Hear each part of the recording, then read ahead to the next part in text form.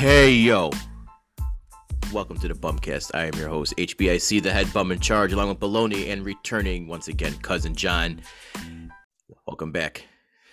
Boys, baseball season.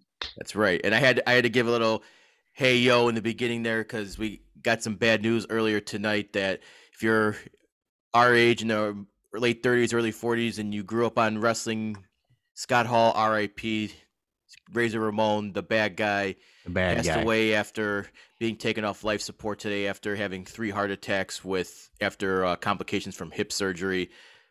Devastating news, and I hate opening on a somber note, but I mean, he was just an icon of wrestling in the 90s, started basically the whole wrestling revolution in 96, which forced Vince to go with the Attitude Era and all that, history making stuff. But yeah, he was a pioneer in wrestling, and it sucks that he's gone. He had all his demons, but he got his life together, and it sucks that a random fall where he needed hip surgery forced him on life support. Yeah, he was as influential as a wrestler as there ever been, and obviously, he's not Stone Cold or The Rock, but him being part of the clique in WWE and then moving over and basically starting the NWO as the Outsiders. I mean, that is grade A nostalgia for people our age. And I had it written down. Scott Hall is in a very, very short list of wrestlers that you could say he might be the greatest of all time that's never won the world championship. And I think it's just him, Rowdy Piper, and maybe Jake the Snake. And you could put either one of those three on the top of the list. He was the guy. We all tried to be him. We all tried to walk like him. Still to this day do the strut, the shake fists, and like whenever I have a toothpick in my hand, if I'm outside, I'm flicking that thing. and that's all Scott Hall. That's all Razor Ramon. So yeah, I mean, we lost a good one today because like I said, if you're our age, he was the guy. Yeah.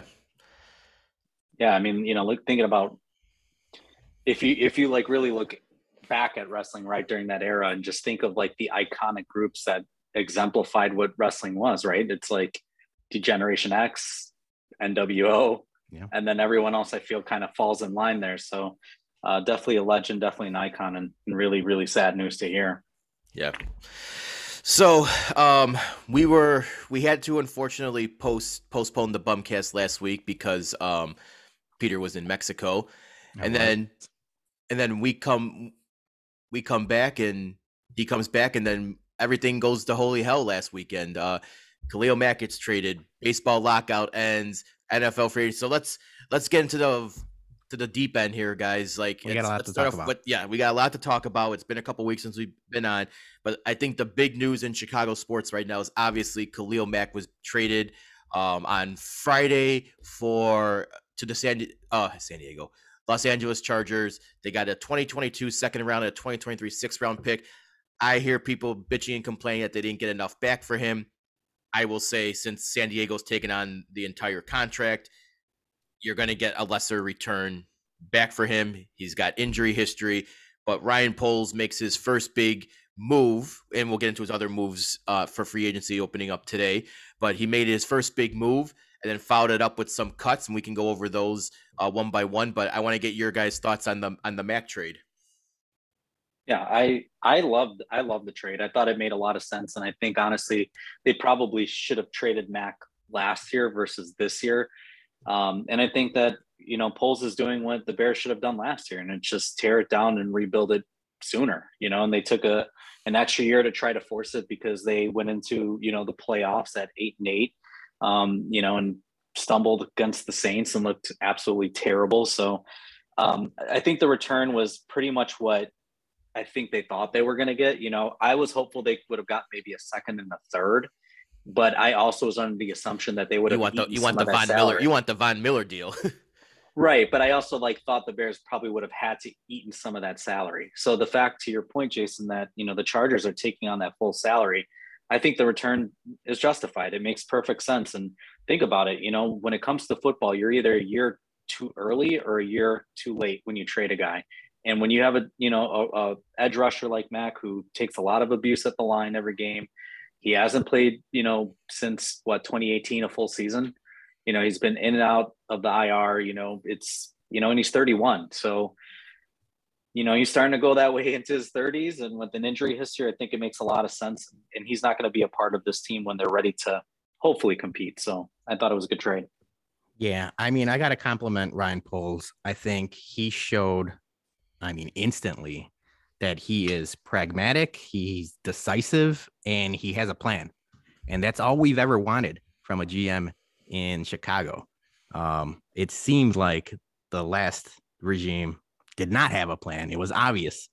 And I like what Ryan Poles is doing so far. I know, Mac could have, and I see a lot of, I'm going to call it like I see it. There's a lot of meathead Bears fans.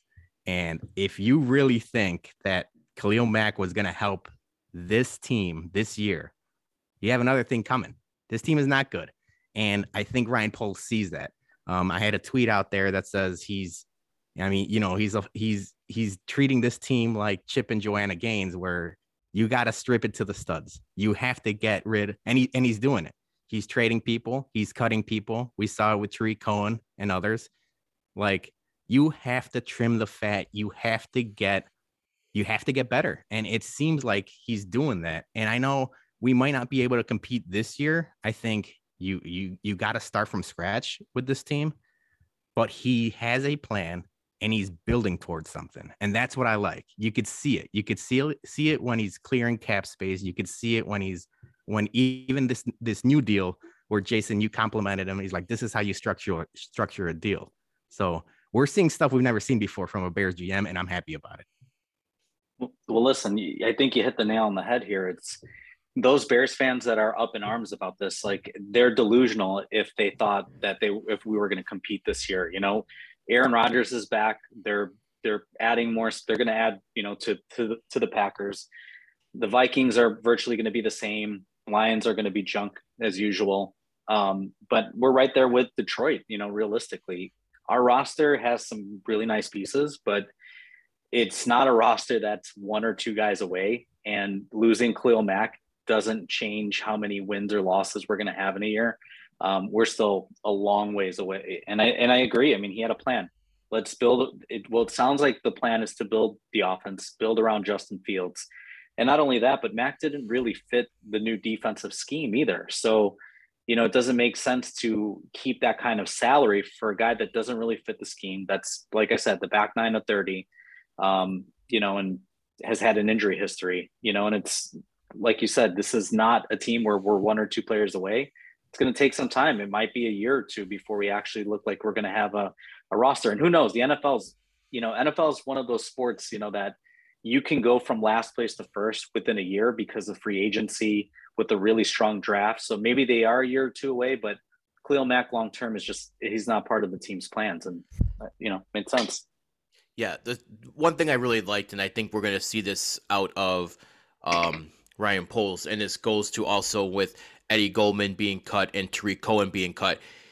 He's not falling in love with his guys at a point where he has to keep them for past, accomplishments and past performances. I mean, we had the great year from 2018, and we all, sucked Ryan Pace's dick for making that trade to get Khalil Mack, but then he went out and gave him like a really inflated contract, and then also just kept on, because they were in such salary cap hell from his other shitty contracts, they kept kicking the can down the road and restructuring his deal, so making it worse for other seasons. The fact that next year we're going to have $123 million in salary cap space. Yeah. Like, fuck yeah, man. Let's too bad Devontae Adams isn't a free agent next year. So that's what I wanted to mention. The other thing I want to compliment on Poles is, we all knew it. We talked about it when we had a Schwartz. Rob Schwartz. Rob Schwartz. I'm sorry. When we had him on, the Bears are in dire need of a wide receiver, but I'm glad they're not competing with the funny money that Jacksonville's throwing out there and stuff like that. I'll talk about that later. So I like that he's sitting and waiting. And if we don't get one of these first tier guys, I'm glad, because I don't think they're first tier guys. I don't think Christian Kirk deserves all that money. And maybe Jacksonville has to overpay because you have to convince people to play in Jacksonville. But regardless, you can't be giving out money like that. We'd be swearing like he was Ryan Pace at this time if he were to be doing this stuff. So I like that he's patient. I like that he's letting the game kind of come to him, if you will. And who knows, if you don't sign somebody in free agency, we got to draft the guys. One way or another, I think he has a plan, and I like it. Yeah, and now that we have 2-2s, maybe we can flip it for a 1 or something. You get back in the first round. Even if you don't, but if you don't, you still got yes. 2-2, and this is a very deep draft, especially in wide receiver as well. So we'll see what they do next month. But yeah, so again, I mentioned a couple seconds ago, Eddie Goldman released, Tariq Cohen released with injury settlement. Obviously, that the Tariq Cohen contract, I still bash my head against the wall that why that was even given out to a gadget receiver. That just Pace being just a fucktard with that, but. Tariq Cohen, one of the worst signings in Bears history. So he's gone. Now there's talk potentially, do we move on from Robert Quinn? Are you going to sell high on Quinn? Because it seems like Eberflus wants like the whole Lovie Smith style defense where it's fast, athletic defensive men and not big fat guys. Big fat guys on the offensive line, A-okay. Big fat guys on defensive line, not so much. So I'm really curious to see, and we'll talk about the signing here that they got today, but it looks like they're going to go fast this year, and I don't know if Quinn is going to be trade fodder or what. Oh, and also Danny Trevathan cut as well. June 1st cut, right? He's getting slated to be cut, but no, I agree. I mean, they said it when Eberflus came in. He said they're going to play aggressive, they're going to play fast, they're going to be athletic. So you're 100% right, Jason. I think they're building this team to actually be built on speed. And in today's league, that's what you need. You need speed. I mean, look at every NFL team that has proven to be a winner. They have speed on the edge, on the outside, they have speed at running back, which, I mean, you can draft mid rounds at this point now, but every team is built on speed. And they look at all the guys in the wide receiver scouting combine. They had like 9 guys run under like a 4.3 or something like that, or a 4.4. It was unbelievable. So this is the way the league's going. So I like it. I like the moves. Yeah. And so free agency opened. Well, the legal tampering period opened up noon Monday. So Ryan Pace made his first. Ryan Pace, God damn it. I'm going to bum myself for saying that. It's going to happen. Don't you do that. Yeah. Ryan Poles made his first deal. We signed Larry Ogunjobi. I have no idea if I'm saying his Ogunjobi. There you go. Thank you. I knew that was going to happen. Yeah, you know me when it comes to names. I can't say those for shit. So they signed him to a 3-year deal worth $40.5 million, including $26 million in guarantees. And this guy, I think, is like 27, 28. Definitely in his prime. Had a great season with Cincinnati last year. Recorded, I think, 7 or 8 total sacks. That was his career best. Now he gets under Eberflus's tutelage and try to maximize his effort there for going next season. And just the fact that they gave a great deal to a guy in his prime. So that's you're basically talking what, about 15, almost 15, little like 14 million a year. That's great for a edge rusher in his prime. So shout out to who's ever doing the contract. I don't know if it's Poles doing it or if he's got his gurus doing it now, but shout out to who's ever doing it for actually having some common sense in Hallis Hall. Never thought I'd say that. Yeah, everything I read about him is awesome. I know if you guys follow Jordan Cornette, he used to work at ESPN Chicago for a long time, but he's a diehard Bengals fan. He was raving about him today, saying that the Bears got a good one. And that's what we expect, especially with Eberflus installing his defense. This is the type of guys we're looking for, and it's a good first step. I saw some people, once again, meatheads complaining that, like, of course, the Chicago way is like, we're going to focus on offense, and our first guy is a defensive guy, which is rightfully so, but it's someone you need realistically, so I thought the complaints were unwarranted. It seems like a good signing. Obviously we're going to have to wait and see. But I like it. Well, yeah, I agree. I mean, I kind of felt the same way too. I mean, the meathead Chicago into me, right, immediately wants to go to like, oh, here we go. Just they're saying we're going to build an offense, and they get a defensive tackle that fits, the Levy too. But realistically, like I think you mentioned it earlier, like the Bears didn't jump to like a Christian Kirk. They didn't jump to, DJ Chark, who got a big deal as well too. I believe I can't remember if he did or not. I think he got signed, but he didn't. Chark did not. Okay, I thought he might have, but I mean, you're seeing these guys that are coming off the board that are second tier wide receivers, and the thing is, I'm kind of glad that they didn't jump to these guys and overpay them the way that Jacksonville just did. A lot of the key wide receivers came off the board really quick. Godwin re-signed with Tampa Bay, or was franchise tag. Yeah, franchise. Yeah, he's working through the deal there. Devontae Adams franchise tag, working through the deal there. Mike Williams re-signed with the Chargers, so it's. The top tier wide receivers weren't really there. So Amari Cooper gets traded for. Yeah, he got traded to Cleveland, and they didn't jump. They didn't jump to any of these second tier guys after the first tier guys were just off the board completely. And I thought it was a smart move. I thought it was a smart signing. He fits the system. He's to your point, athletic. He's fast. He had 16 tackles for losses last year. He had 7.5 sacks, a lot of QB pressures as well. And in that defense, that's what the tackle does. They force the quarterback to run to the outside, and you have their athletic ends, chasing them down, or the linebackers. So I'm for it. I like it. Good signing. Have you guys pulled the trigger that Cleveland did, 6th rounder for Amari Cooper? I thought if Cleveland was doing that, I wouldn't have minded the Bears as well. I thought it wasn't much, honestly. No, so a 6th rounder and for $20 million for 1 year, and then maybe first crack at re-signing him. Especially because you got the extra money now that Max gone. I thought I don't know. I didn't read any reports if the Bears even threw out any feelers to Dallas, but yeah, I would have liked them on the Bears. It seems like great value for Cleveland. Yeah, and especially if you got a couple twos now, and you can potentially take one of the top wide receivers in the draft, because like they said, it's very deep in wide receiver this year, and you use those 2nd round picks. You get a fat guy, you get a fast, or a possession guy, or maybe we just go all in and trade a couple picks for DK Metcalf, because with Russ being traded. I saw your tweets about that. I feel like we're just getting right in the same position as before. Yeah, I know we need wide receivers all over. But we have to be smart about them. We can't just be giving out picks left and right. It would have been awesome. I mean, it would be awesome to see what Justin Fields can do with DK Metcalf. But realistically, we need those picks. We've complained about not having picks for a long time. We can't be giving away. Agreed. Would you guys? So obviously, of the receivers that are left, are we all Team Juju, or are we DJ Chark? Juju. No, like is that who we're rooting for? If I'm picking between Juju and Chark, I would like Juju.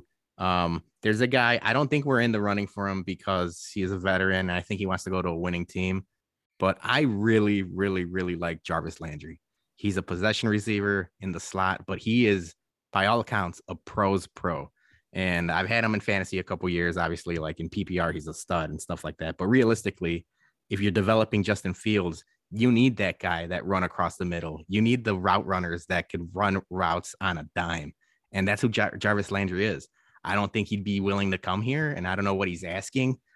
It seems like he's not asking much. He really wants to go to a contender. But if by some accounts they could somehow manage to get him, I'd be all in on Jarvis. But realistically, I think it's Juju or bust at this point. And if Juju is asking, Christian Kirk money, then we just draft a bunch of guys, because you don't have to overspend for these guys. Yeah, I agree. I mean, and they had who was the Raiders wide receiver? He just came off the board too. Zay Jones. Zay Jones. There you go. That guy, he got crazy money too. And I'm like, Zay Jones. It would have been nice to see. Is Zay Jones? And and I think the guy has talent. I think he would have been a nice addition, to potentially play slot. But I think you're right. I think it's Juju or bust at this point. And I watched a lot of Steelers games, having lived in Pittsburgh, and really watching a lot of Steelers games even after I left. And I think Juju, I think there's untapped potential there. I think a lot of it was just that Ben is just he was already in his late 30s. Ben noodle arm, too many mouths to feed on that offense. Yeah. I mean, I think he, benefited when he first got drafted because Antonio Brown was a mess. And when they got rid of him, he was able to shine. And then Ben just started going downhill from there. So I think Juju would be a good signing. And other than that, I think it's just, just start drafting then. Yep. All right, so we'll transition then to some other football news, which is the other big news that broke yesterday, or I should say Sunday. Tom Brady might be the shortest retirement in history, or he just got some of those work from home options and said, "Fuck this shit, I'm going back to work. I don't want to deal with wife and kids anymore. Like, let me get hit in the head a few times." So shortest retirement lasted 39, 40 days. People are making all the jokes on the internet about it, but I guess why not? If you're not happy at home, go play football. Yeah, a couple of things here. I can't even fault the guy. I had my 2-year-old daughter cry in my face for 40 minutes straight, screaming at me. And as soon as my wife got home, I had to go to the store to get a couple things. So I can't, like that bottle of Old Forester that you just cracked open earlier today. It's already half gone. Yeah, absolutely. So I can't even blame them for that. But I got to ask you guys, this is the second thing. Who is the bigger diva, Aaron Rodgers or Tom Brady? Like, who's the biggest attention whore between Aaron these two? Rodgers? Aaron Rodgers, hands down. It's not. I don't know, man. Whew, I don't know. I felt like Tom saw all that going on and was like, I need some me attention right now. No, I think it's Aaron Rodgers, and I don't even think it's close. I think obviously, if anyone deserves to be a little bit of a diva, it's Tom Brady. Like, he could do whatever he wants realistically. And I'm actually glad it was only 40 days. It's not one of these Brett Favre type, will he, won't he, and it drags on into June and July and August. And it's like, well, look at me and all of this stuff. Now, I will say it, like Jordan had this, Brady now had this. You only get one of these fake retirements. If you start doing this every year, then we start calling you you're the Brett Favre and stuff like that. So, but yeah, no, I mean, obviously, it seems like he's got unfinished. He said he has unfinished business, and realistically, he hasn't lost a step. Like, he's damn good. I think Tampa Bay is going to be a little less good this year. They've lost some people. There's been some, reports of inner turmoil between him and Bruce Arians and stuff like that. But if he wants to come back, good for him. But it's interesting. This NFC compared to the AFC, like it's basically Rodgers and Brady now, like duking it out. Obviously, maybe Dak comes in or something like that. But comparing the NFC to the AFC, it's crazy. AFC is like a Royal Rumble. The AFC West is going to be must-watch television all season. It's going to be awesome. So. I wouldn't be surprised if they get like every like Sunday night and Monday night matchup if it's some kind of like AFC showdown. So yeah, okay. So Brady comes back. He gets another year. We'll see if what he does. But I have to imagine though, Peter, that your wife is pretty happy about this because now he doesn't cuck Roethlisberger for his enshrinement. I can't tell you how mad she was that they retired the same year and that they were going to have to share a Hall of Fame induction ceremony. She was so mad. Every swear word in the book. So yes, now Ben gets to go in on his own. She already said we're probably going in 5 years, and it's cool. I've never been to the NFL Hall of Fame. It'll be fun to go. But yeah, it's. I mean, and if you want to transition to the other stuff, yeah, that's what I'm saying. So let's stick with Pittsburgh here because do they have the next Big Ben? They signed Mitch. Mitch is back. Everyone. Everyone kind of sees now he got a bad rap in Chicago because of how terrible Matt Nagy was, and everyone's saying he learned a year under Brian Daboll. He learned from Josh Allen. Now he gets fucking the GOAT of coaches, Mike Tomlin. But I will say this though, if Mitch Trubisky's the guy who ruins Tomlin's season winning streak, he might just want to just pack up and leave Pittsburgh right there then. All right, so I'm going to be in trouble because I tweeted this out earlier. I've been saying that the Steelers are a perfect landing spot for Mitch Trubisky. I've been saying this since like before the season ended, and now that it's happened, it's put up or shut up for me and Mitch. Like if he goes out there and sucks, I might be in trouble. But realistically, dude, it's going. I mean, it's night and day. The way the franchise is run in Chicago compared to Pittsburgh is night and day. And realistically, what I told my wife was, Mitch, in my eyes, is no worse than the last 2 years of Ben Roethlisberger. The last 2 years of Ben Roethlisberger, like he can't move. He's getting the ball out like super fast because he can't scramble or he just doesn't want to take hits anymore. And they didn't have a good O-line. I think the athleticism of Mitch Trubisky is going to be helpful in rebuilding that O-line. And they still got a good team. Obviously, they're contending against, Cleveland, Cincinnati, and the Ravens, which are all three very, very good teams. But Mitch Trubisky 3-0 against the AFC North. So I don't know, man. I think he's a good bridge. Realistically, he's a good bridge for whoever they draft.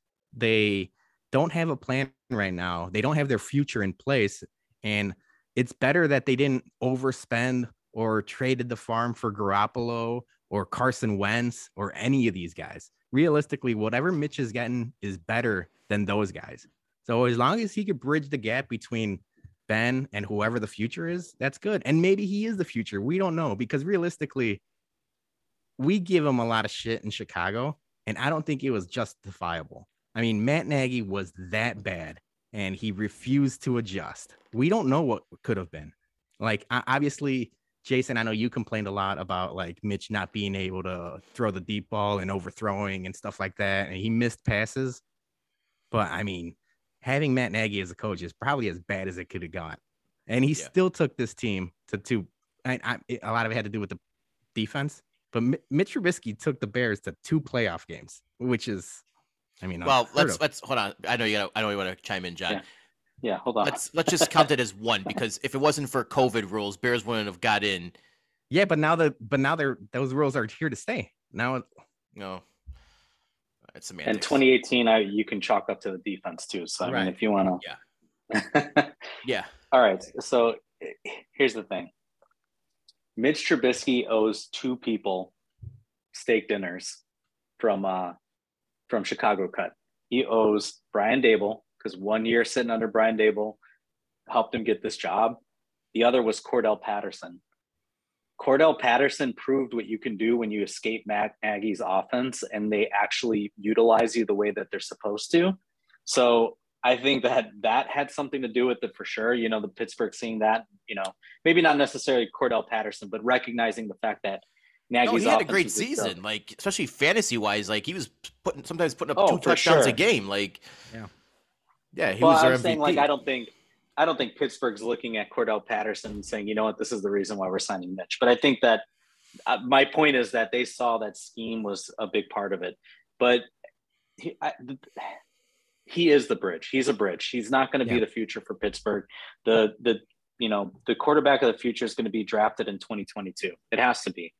And I think that they'll probably draft a guy in the, first or second round. I don't know what their picks are this year, and let them sit and, a year behind Mitch and really just kind of develop the guy and get him ready for 2023 and beyond. But I feel bad for Mitch, because if he thought Chicago fans were bad when he was bad, just wait for the terrible towels to be thrown directly on the field at him when he starts to suck it up, and I don't think, I mean, I get the signing, I understand it, but I think the amount of teams that showed this much interest in him and, wanted to bring him in, and there was a lot of hype around Mitch, I think was unfounded. I think he's a great guy. I think we all saw that, he's a very likable guy as a person. There's nothing wrong with Mitch as a person, he loves to kiss titties. He put it all over Twitter. I think we can all relate. I think hate that. Who does? That's a man's man right there. Yeah, kissing titties. right there, Right. Didn't he drive like a Camry or something like that too? So, I mean, the dude is down to earth. You got to, drives a Camry, kiss titties, great. But you want to blame Matt Nagy as much as you want, fine. But Jason's right. He overthrew passes. He couldn't read defenses. He couldn't work through his progressions. And that can be chalked up to some coaching to some extent. But I mean, he has the ability to sit there and watch tape. Matt Nagy's not the only one sitting there in his ear talking to him about progressions and reading defenses and zone coverages and everything like that. So some of that has to fall on Mitch's arms there. So I get the signing. I feel really bad for him because Pittsburgh fans are brutal, and rightfully so. I mean, there's been decades of winning and championships, and they don't. I mean, for God's sakes, they're trying to get rid of Tomlin every single year, and he hasn't had a losing season in how long? So it's ever. It's gonna yeah. And wait till that first right losing now. season comes in 2022. The shit's gonna fucking hit the proverbial fan on that if that happens. I will say, I am kind of intrigued. Obviously, selfishly, I have Deontay Johnson in a franchise league.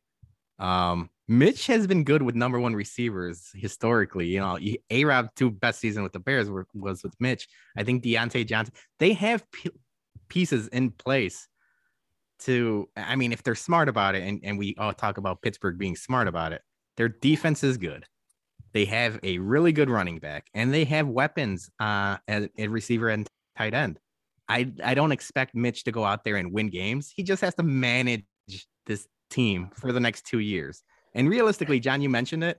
I think what Mitch brings is like they don't really have to this draft in particular is really quarterback light.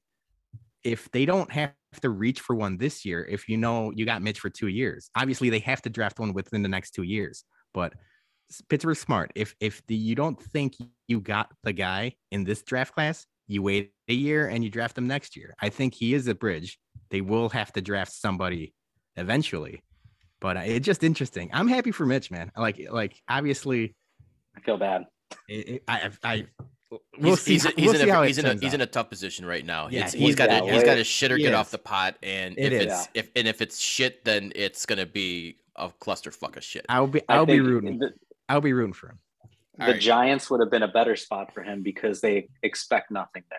You know what I mean? So it's that's a good point. He could have gone in there and sucked ass, and he's still better than Daniel Jones. Until you had Mike Francesca on the radio talking about Mitch, that would have been must listen to. All right, so let's segue to the other big story that happened. Baseball is finally back. The long national nightmare that was 100 days is finally over. And I have to admit, at first I was siding with the players, and then I was actually siding with the owners because it seemed like the players were getting a little greedy there at the end. And then you find out that the Mets are holding it up, and then it looks like Max Scherzer and Lindor are the guys who want to. Yeah, Max Scherzer is the real motherfucker. The guys making fucking $50 million a season are all of a sudden the ones who care about little incremental costs and stuff. Like, get the fuck out of here. But it all worked out in the end. And now we got some baseball coming back. It looks like we're still going to get a full season. So we can talk about that. And we can talk about the Sox signing Joe Kelly as well. Cubs look like they're out on Correa. There was reports that they were going to sign. He was the favorite, but they went and got some who the fuck is this guy? Yeah. And the Sox looks like they're not going to go after a second baseman this year because they signed some Hamilton guy or something, some bridge second baseman. But we got a great bullpen piece. So first off, let's get your thoughts. Baseball's back, guys. Yeah, I mean, I'm always pumped when it's time for baseball. I mean, baseball is my favorite sport. It's the sport that I could sit there. I could watch every game throughout the year. If I didn't have a job, I'd be at the ballpark every single day if I could. That's dream case scenario when I retire is just to, be a season ticket holder for the Cubs and just literally just go to games all day. But I'm excited for baseball to be back. I like some of the rule changes that they agreed upon. I'm really happy for the players that they've raised the minimum wage for MLB players. I think that's good. It should still be higher, but I think it's a good jumping point for future negotiations and future CBAs. But I think it was good, and I think raising what else did they do? They raised the luxury tax. Yeah, but that's because all the rich motherfuckers on the players board, they just wanted to raise that so they can keep on getting higher contracts. What I personally am under the feeling that baseball does need a hard salary cap and not this luxury tax, because the bubble's going to burst eventually on these pitching contracts. You can't keep giving everyone $45-50 million a year, especially when you got like Bryce Harper and Trout getting almost the same. It's they selfishly wanted that luxury tax increase so they can keep on increasing the top player salaries instead of forcing more for the minimum salary guys. You know, they don't care if they're not playing. They don't care if they're not playing games. It's the guys it's the minor league guys. It's the guys who are in arbitration who are making the bare minimum salaries right there that they can't afford to miss games. So like eventually, like stop having your own selfish intentions and do what's best for like all of baseball, all the players. And I feel like they fought way too long on the luxury tax. And I don't think it was that necessary long to have that long of a fight over it. Yeah, I mean, what's best for baseball, and we kept talking about it before, is not missing games. They can't afford to miss games. They've lost ground to the NFL. They're losing attendance records to MLS of all people. It's just they can't be doing this every 5 years. And the fact that they finally, I mean, we talked about shit or get off the pot. Like they figured it out, and now it seems like we're getting, I mean, a full schedule. That's what's most important. Jason, I know you mentioned Josh Harrison, the Oakland A's. Seems like he's going to be platooning with Leori, and he is going to be our second base, Well, to me, that just proves that they view Colson Montgomery as potential second base option, and they're just going to use that 2 year. So that's what it is. But still, Montgomery. He's what, 2 years out? So it's going to be the window's now. Yeah. So like, no, I personally would have been like, yeah, go after Correa or Marcus Semien, but Uncle Jerry's poor now because he has to give more money to the fucking bums in baseball. No offense to the bums, but the minor league, the guys who he's got to pay more minimum salaries now. Now he's like, oh, he's the Dave Chappelle meme holding his money with his crown. Like he can't afford free agents anymore. So this is exactly what I missed about baseball. It was that we got, hell yeah, baseball is back for no less than 24 hours. And then Rick Hahn comes out with his quote, and the sky is falling with White Sox Twitter all over again. I love White Sox Twitter, but it's like we didn't get 1 day of it wasn't even 24 hours before Rick Hahn. Before Rick Hahn said, we like the team we have. We're prepared to go with the team we have going into the season. Like he's already basically saying, yeah, we're not going to make big moves and it might be a trade or two, but I had 100 days of hate-free hate for Jerry Reinsdorf, and it just all came back within a matter of hours after that first Rick Hahn press conference. It's like you don't know what you have until it's gone. I didn't know what I had until I missed you complaining about the White Sox moves, and it's like, yes, we're all the way back now. At least they were honest with y'all. Like they said, they didn't even wait the 24 hours. They were like, no, we're good where we're at. The Cubs had a weekend of thinking that we were possibly going to get Carlos Correa. And then Jed comes out today and says, we're really happy with the way that our infield looks with, Andrelton Simmons, who hits below the Mendoza line, Nico Horner, who hasn't played half of a season with all the injuries. And then, I can't think of his name right now, coming over from the Sox. Madrigal. Madrigal. Yeah, Madrigal. He's coming. He's coming back, off injury but then Cody Hoyer got hurt for you guys. Yeah, so he said he was happy with the infield, so I'm just specifically talking about our infield now. But our infield was garbage. What are you gonna platoon, Schwindel and Wisdom and hope that they're gonna be able to recreate the magic that they had against teams last year where they snuck up on guys? Like that ain't happening this year. I don't think these guys are gonna produce. So I had a question for you because I've seen it like slowly but surely trickle out of MLB Twitter and all the rumors and stuff like that. You guys are re-signing Rizzo, right? I don't even know because I think the Yankees. I think the Yankees are interested. I think the Yankees are going to move on from Rizzo, and I think it's going to be him giving him a hometown discount to the Cubs, which I think it's awesome. Let him retire a Cub and stuff like that.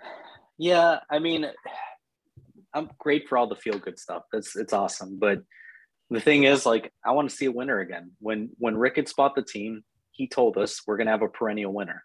And I get there's going to be always those couple of years where they're going to have to retool, and hopefully not have to go into full rebuild again. But they sold the farm last year. and then he's crying poor again, and then we find out that he wants to buy Chelsea. So it's like this is where I'm getting like just fed up because I hope that happens. Yeah, so do I. Because as a Man U fan, I'm like, yeah, ruin that team too and go cheap.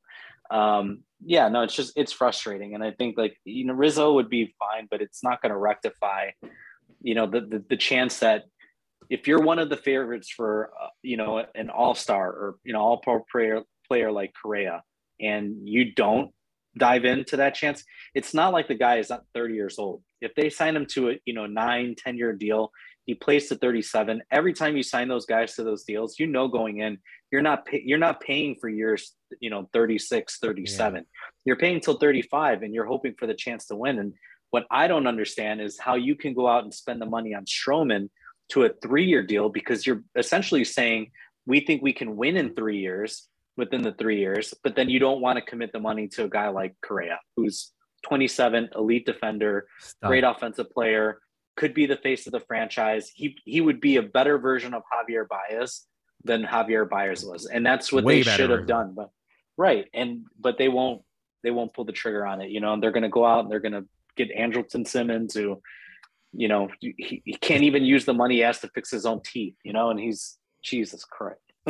I'm not even upset that the Sox aren't getting Correa or anything, because realistically, I know that's not going to happen until Jerry's 6 feet underground. But I like the Joe Kelly signing. Their bullpen is back to that fuck you bullpen, but for me, being a level-headed Sox fan sometimes when it comes to what Jerry's actually going to do, I would have been happy if they went after Castellanos or Conforto. So that's what I was going to ask. Plug one of those guys. Yes. I don't expect to get the Correas and all those top guys because they're going to want the 9-10 year deals. But you saw what the Reds gave him, and he fucking outplayed that deal. You're telling me that the Sox can't come with all the low contracts they have for their for the young guys, the core right now, the team-friendly deals, that you can't do a little splurge? You did it for Yaz. Why can't you do it for Castellanos or Conforto? And you got a great fuck you outfield until Oscar Colas is ready to come up. So that's exactly what I was going to ask you. Is realistically, it seems like Rick Hahn is done with the infield. They're done with starting pitching. He seemed like, he was raving about the starting pitching. I think they'll probably trade someone for starting pitching, because they're not going to go out and pay for the Kershaws or anything. But I know, everyone in the world knows we need another right fielder, and I think there's two guys. They're not even break the bank guys. No, but both Castellanos and I'd be happy with Conforto. I've seen people complain about Michael Conforto. I think he's much better than whatever we have at right field right now. Schwarber. Even Schwarber. But realistically, left-handed power. Schwarber would be hitting balls into the concourse at that park, man. But now with the DH, left-handed powered. But now with the DH, I think Schwarber is going to get money. I think Schwarber is going to get big time money. Yeah, he will. But yeah, so that's what I was going to ask you, and you just answered it. Is realistically, we need Castellanos or Michael Conforto. I'd be happy with either one of them. And we keep talking about it. We're just a few pieces away. I still think we need a better defensive. I love Yaz. I think we need a better defensive catcher for when we really need them in the playoffs and stuff like that. We saw how much trouble that was. But that's something you can work, trade deadline, after the All-Star break and stuff like that.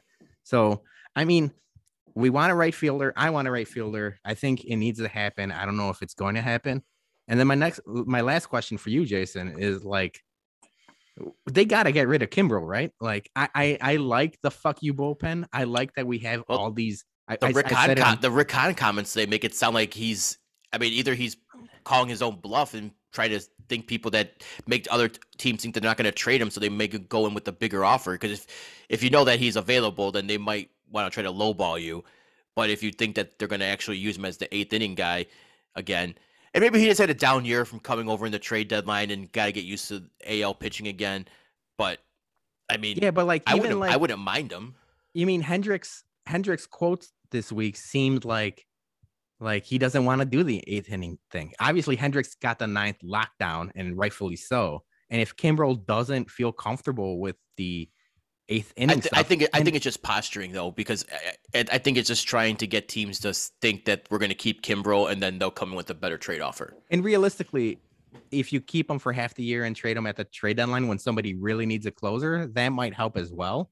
But it just seems like I kept saying, and we talked about it. It was like, I like all these assholes in the bullpen. We just got a bunch of crazy people, and it's Kimbrel and now Joe Kelly and just a Hendricks and just like a bunch of weirdos. And I think that's what works.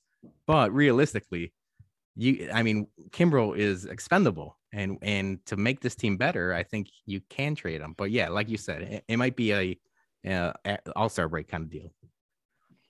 I gotta say, I love the Joe Kelly signing for y'all. I love Joe Kelly. That dude. If you're gonna have to get past the Astros, you need the guy who knows how to fucking beat the Astros and hates the Astros and doesn't have a problem throwing at Correa too. Yeah, I love that guy. I mean, that guy's invited to all the carne asadas. You know, like he's gonna show up in the mariachi suit and everything. I mean, that dude's gonna love Chicago. He's probably gonna be at Paco's Tacos like, 2-3 times a week. In Archer. Yeah. So that dude is he's a gamer, man. So I thought that was a good pickup for them. You know what sorry, go ahead.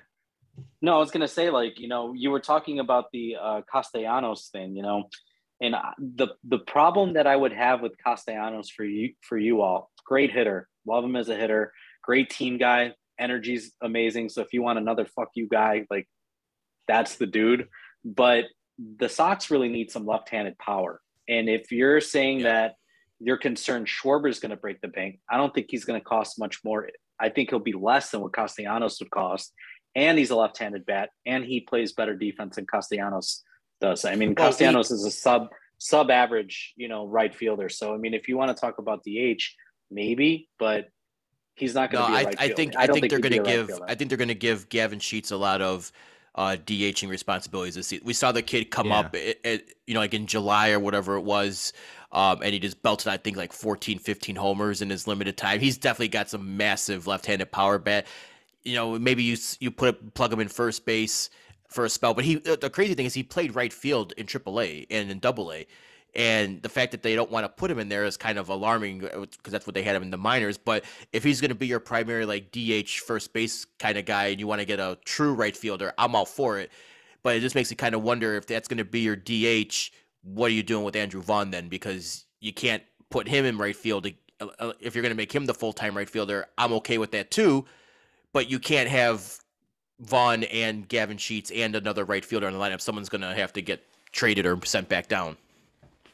My last note on the White Sox, and it's something I forgot completely until yesterday. I forgot that they signed Kendall Graveman too from Houston. Oh yeah, Houston bullpen. That was the first. That was the first move. Yeah, it happened before the lockout. And then I looked online and I'm like, holy shit, I forgot all about this. Yeah, that is another asshole. That's like the fuck you bullpen. We just have so many assholes in the bullpen. You know what? We might have to get a T-shirt made up. Yes, the first ever Shy Sports Bum "Fuck You Bullpen" T-shirt. I like it. All right. Before we start bumming some people here, we got some pretty big news to talk about here, and it's March Madness time, so we're going to reveal this year's bracket tournament. Now, we got a lot of positive results and great feedback last year when we did the superheroes versus villain Marvel DC Universe tournament bracket. This year we have opened it up to instead of 32, we opened up to a whopping 64. We're going all in. And this year, yes. And this year the tournament will be Battle of the Bands. That's right. We are going with the Ultimate Music Showdown, and I'm going to we're not going to sit here and reveal all of the brackets and everything because that would just be too much. But I will tell you the regions and the number one seed. So right now we have the Stairway to Heaven region with number one seed Led Zeppelin. We have the Bohemian Rhapsody region, number one seed Queen. The Let It Be region, number one seed The Beatles. And in the Gimme Shelter region, number one seed Rolling Stones. So we're going to be posting heavy these hitters. Yes, we are going to be posting these to correspond with the tournament itself. So we're gonna have a couple days for round one, a couple days for round two. We're gonna be posting it on SurveyMonkey. So if you want to do one quick stop for all your voting, you can do that. We can have also the individual Twitter polls if you like doing those. But I figured, John and Peter, you guys wanted to break down some of your most intriguing matchups. So floor is yours. Let's hear some of your what you're looking for. Yeah, so I'm just excited about this. Like, just a little bit of background. Me and Johnny, shout out Johnny, he helped me a lot with this. So what I did was I made a list of about 100 bands, and we did it by popularity, streaming, record sales. There was a bunch of different categories that we kind of broke them down, and then I broke them down by decade. So starting from the 60s, 70s, 80s, 90s, and the 2000s and 2010s, we just took like the top 15 bands of each. And then from there, I gave that list to Johnny, and he was in charge of the seating and the arrangement, and he knocked it out of the park. So I'll be posting the full bracket tomorrow morning, or while you're listening to this today, on the Shy Sports Bums Instagram page and on Twitter. And I'm excited about this. I think we are all a bunch of, we're sports bums, but we've all got a bunch of musical influences. Johnny, you, Jason, John, we're all in the same boat. I know my family had a bunch of influence on me going to concerts at a really early age and stuff like that. So I'm really, really excited about this. And not only that, like Jason, you mentioned it last year, it was a huge hit. Like it was shocking how much the turnout for the superheroes polls were. I was getting tweets and DMs and everything like that. So I'm excited to run this back. So without further ado, you mentioned the top seeds. Just a little teaser for what's to come. And like I said, it's 60s all the way till bands of current day. And the first one I'm looking at, I ended up going like on a deep dive because I wasn't sure how I wanted to vote on this. And it's Chicago versus Rage Against the Machine. And I won't give out the seed names, but like this is what we're talking about. Like it's we based it on rock and roll bands for the most part, but it's like every decade. And I love these bands for so different reasons. Like obviously like Chicago and Rage Against the Machine, they play very different music.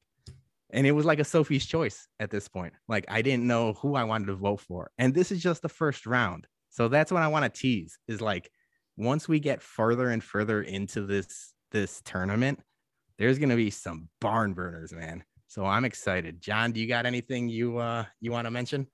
Yeah, there were a couple that I thought seating was interesting. Tom Petty and the Heartbreakers, really tough seating for that. That's okay. That's collusion. That is collusion right there. So I will raise my hand and I'll give credit to Johnny. The Beatles versus Tom Petty has been an ongoing argument within like our friend circle forever. Sure. I've been adamant that Tom Petty is better than the Beatles. Obviously, record sales and popularity is completely wrong in that situation, but we wanted to see what would happen. So obviously, Tom Petty's not a 16 seed, but that was more of an inside joke. We've had a full podcast on arguing about this, so that was the reason for that. I know, but I feel like yeah, it's a tough. That's a really tough. Yeah, that's tough. The other there was another matchup too. Well, I thought the Black Keys got the shit under the stick when it came to seeding as well. I think that they probably deserved a much higher seeding than what they got. And again, I'm not gonna name what seeding they got, but when I looked at one of the other sides, Dave Matthews was there at a higher rank than the Black Keys. Like burn my butthole a little bit. Yeah, no, I love the Black Keys, dude. The one thing I thought about is Dave Matthews Band fans are like BTS One Direction kind of stands. If they get a hold of this, they could run the whole thing. So that's what I'm saying. You can literally drop shit on them and they would still vote for Dave Matthews. So exactly. So two matchups that I'll talk about real quick. Aerosmith and the Gorillaz is a really tough matchup for me. I think that's a really hard one. That's going to be really interesting to see how the voting turns out. the other one was the Chili Peppers and the Foo Fighters. I mean, Yeah. that is a rough first round. Yeah. I mean, that's going to be a really rough first round. I know for a lot of people, Soundgarden, Green Day, that's going to be a tough first round. I think for me, it's clear who I would vote for. I'm not a big Soundgarden fan, but Same. I'm not a big Chris Cornell fan. I never was. You know, but that I think fan wise is going to be tough to vote on. So I would say those are the ones I'm really looking at that I thought were really interesting matchups, and I think are going to be kind of tough. Yeah, so we're excited about this. I think it's going to be really fun. It's going to lead to some really good discussions, both like, you know, Instagram, Twitter, and all of that. So yeah, just keep an eye out for that. I'll be posting the brackets tomorrow, and then the tournament will coincide with March Madness, so it'll be fun. Yeah. So we like I said, we're gonna have some fun with this. Don't send us angry tweets complaining that your favorite band was ranked too low. Like let's not. I don't need any of that shit in my DMs or in my mentions. Like, and I already know everything's all subjective. Like if you feel like your favorite band is seated too low, then vote them to pull an upset or something. I don't know what to say. We got 64 bands, and we're trying to be as subjective as we can, but sometimes we're gonna hurt some feelings. So don't come crying to me. Thank you. I'm glad you mentioned that, Jason, because this was borderline impossible to do. We could have sat here and done 100 different versions of this tournament. It was like just the fact that Johnny, I had a list of like 100 bands. Just the fact that he brought it down to 64, and there were some big bands that were still missing. It's like you're never gonna please anything, but I still think it's gonna be fun as long as your band's in it. Even if not, just vote. Yeah. Yeah, you got a good mix of everything. I think good representation. So I thought you guys did a good job. Yeah, the original idea was to break it down by like music of generation. So have like the baby boomer bracket, the Gen X bracket, the millennial bracket, and the Gen Z bracket. Yeah. But across decades of some of these bands, it came too hard. It was impossible. Like obviously do it by generation. Yeah, like there's some bands that have been going on for 30 years, and they've got like multiple hits in like all decades, so it was just impossible to do. But I'm glad we pulled it out, and I'm excited about it. All right, so guys, keep an eye out for that tomorrow. Now let's end the pod. Let's bum some people, and let's ready to go here. I'm gonna start it off here because we talked about this earlier. First off, I think me and Peter have, and John, if you have a second MVB, you can throw it in there, but I think we're gonna do a consensus Scott Hall MVB. Rest in peace to the bad guy. Most valuable bad guy this week. This week only. Most valuable bad guy. Scott Hall. Rest in peace, my man. Yep. Yeah. Hope you got that golden toothpick and you got oozing machismo up there. Yeah. My bum of the week though, and we mentioned this during the football talk. It's the Jaguars, the Jacksonville Jaguars. What are you like? Just throwing stupid money to mediocre, giving Christian Kirk the third highest wide receiver contract. I mean, there's got to be some reason. You can't have like other free agents being like, "Hey, I want the Christian Kirk deal." Like, eventually some GM's got to push back and say no. Like that's kind of a outlier for contracts because I don't think anyone any other to 29 other GMs would have, or 31 other GMs would have been like, "Hey, let's give him $20 million a year." Like. And then with the Zane Jones deal, and Jacksonville, you're making you're fucking it up for the rest of our teams who want like quality free agents. So Jaguars are my what a bums for the week.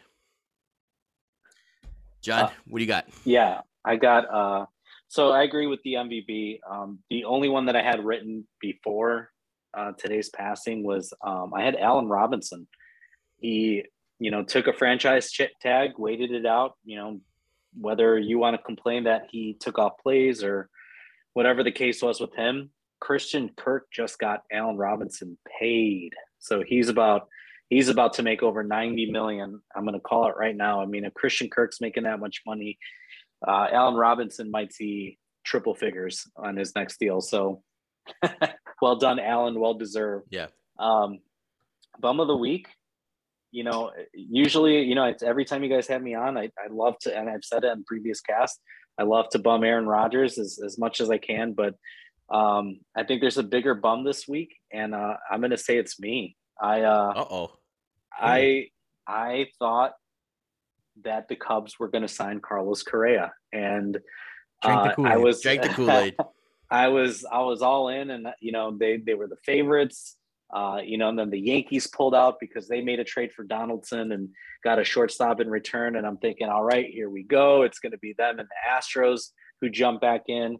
And then, I'm the meme with the drawing on the clown makeup and everything throughout the whole weekend. So bum of the week is me for believing that the Cubs would actually spend money. Welcome to White Sox Twitter hell. All right, Peter, take us home. All right, so I got a few bums and 2 MVBs, so I'll run through them quick. My first bum are the Yankees and Twins, because I've never seen a trade go through in any sport where I don't think it benefited either team. And maybe it's because I hate the Twins and I hate the Yankees, but I thought that trade last night was head scratching, to say the least. My second one, the Twitter timeline. And thank God they fixed it. Jason, we call ourselves children of the internet. We're on Twitter more than we'd like to say. They messed with that timeline where it was like home buttons and latest buttons, and it was a mess for I didn't week. get that update, thank God. So oh my God, dude, it was the worst, especially during like college basketball like weekend and stuff like that. People were complaining left and right. They fixed it this morning. So I was gonna bum them to all holy hell, but it was the one time that Twitter listened to people's complaints. We're still waiting for an edit button, and I don't know if that'll ever come, but thank God they switched it back, because it was borderline like I couldn't do it. Like, it was terrible. I was one of the first one that, like, when I got one of the trial runs when they first launched fleets, and I was like, what the fuck is it? Like, we don't need I already have a tweet. I don't need a fleet. I don't need to do the same thing. Like, check out my tweet I just posted in my fleet. It's so stupid. And then my last bum, and I was going to bum you to all hell, but we've made up, and it was a miscommunication. It was Jason James. And our fearless leader, our head bum in charge, I called him yesterday our head borracho in charge, because he got drunk. He got drunk enough to miss the podcast. And we have a guest on with Cousin John. Obviously, always a pleasure when Cousin John is on. Make time out of our day to come on.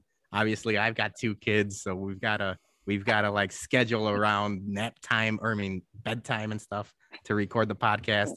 And our head bum in charge over here is just drinking all of the bourbon in the world. Yeah, it was. I had some friends over yesterday. My friend brought his new dog over, and we're all going to Kentucky for the birthdays in June. So it kind of turned into a bourbon tasting last night. And then I sent Peter the video this morning when I walked in the basement, and I think I had about like 20 bottles sitting on the table that were all being tried out. And then selfishly, I got a little jealous, because if there's bourbon tastings going on, you need your head sommelier in charge of everything. And that's where we realized there was a miscommunication. I thought you were going to a friend's house, not that you were having friends over. So apparently you invited me on Friday, and I just missed that whole thing. so maybe I'm part of the bumming too. All's well that. Well, that also, I probably invited you after sipping on the Poor Man Pappy and the Discovery. We had after a few bourbons, and wasn't really being coherent myself at that point with my words. It was a miscommunication. I was assuming you were going to a Tom's house. I'm like, I'm not going to invite myself over. No, well, Tom, you were having people over. Yeah, obviously, but still. Anyway, miscommunication. All is good.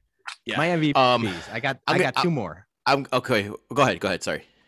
All right. So 2 last MVPs. One real quick. The city of Chicago.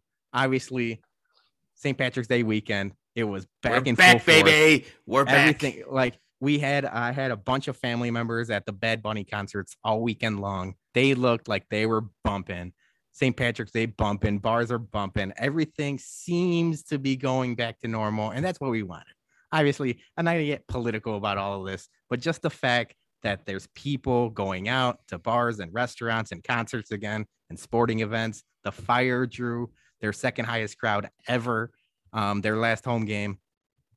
It seems like nature is healing, and I'm all for it. So I just wanted to give a shout out to all of that, because it's a feel good story. And my second feel good story is our friend of the program, Jason. I just wanted to shout him out because I told him I'm going to help him out as much as we can. Joey P, our friend, the original Mr. Joey P, made it to the 108 tournament. For those that don't know, Section 108, the guys at the 108 are the biggest White Sox Twitter influencers besides White Sox Dave. And they hold a Twitter contest, like a bracket style tournament for all of White Sox Twitter, basically. I said, I'm going to make it my point the next 365 days to make it into this tournament next year. But for now, Joey P is in, and I'm throwing the full weight of the bums on Joey P's side. So he has his first round matchup against Sam Mendelson, which I follow Sam Mendelson, another White Sox fan, this Thursday. And I'm going to be doing memes. I'm going to be doing GIFs. I'm going to be doing anything I can to help Joey P. And I'm asking the listeners, if you're listening, you know Joey P, you're a friend, obviously friend of the program. Vote for Joey P this Thursday when the 108 tournament starts and his first round matchup is going on. So we got you, Joey P. That's right. The fourth bum, as we like to call him, like we're gonna make sure he's taken care of. So, all right. Some housekeeping notes here. As we said, to keep an eye out for the tournament. I am going to be in Puerto Rico this weekend for my sister's wedding. So we're going to have a special edition of the BumCast next week. We're going to call it Not Another Soccer Podcast. And once a year. Peter Whenever will be hosting. Jason goes on vacation once a year, I do a soccer podcast. This year, we're going to try it a little different. It won't be on our regular podcast feed. It's going to be on our YouTube page. So I'm starting to get the YouTube going. We're going to try to do it live, but it'll be on YouTube and I'll push it out like our regular podcast, like promote it like a regular podcast, but you'll go to our YouTube page. And then from there, I'm going to start trying to clip our regular podcast to go on the YouTube page as well. Get that thing going. So we're going to do another soccer podcast. Billie Jean, Chris King, freshly married. He'll be on giving all the soccer hot takes as well. So that will be probably dropping. I'm going to say Monday morning, Peter? Yeah, so we're recording live Sunday. You could watch it live as we record on our YouTube page this following Sunday night. If not, you could just catch it Monday morning like a normal podcast on YouTube and everything else. Cool. So, if you don't want to break from the little Bears and Sox talk and some bumming, we'll get a nice little soccer pod for you. Other than that, Cousin John, thanks for filling in tonight. We appreciate you having on. Pleasure. We know you wanted to come on and talk some Mac and talk some baseball. So, also, I'm gonna throw a late bum out there. The fucking Bulls are down 20 points at halftime to the Kings. So, God fucking damn it, there goes my bet again. It's a tough West Coast scaries, I guess. I don't know. It's gonna be a tough West Coast trip for them. Still not panicking. I still think we'll be okay. Yeah, I can't be mad at them. They won me a few $100 the last couple of weeks. So you and your plus 1,700 there. Good job 12 on that. 12 leg parlay, man. That's crazy. Good job on that. Chef's kiss. All right, guys. Thanks. We'll catch you next week. Good night, Javi. Bye, guys.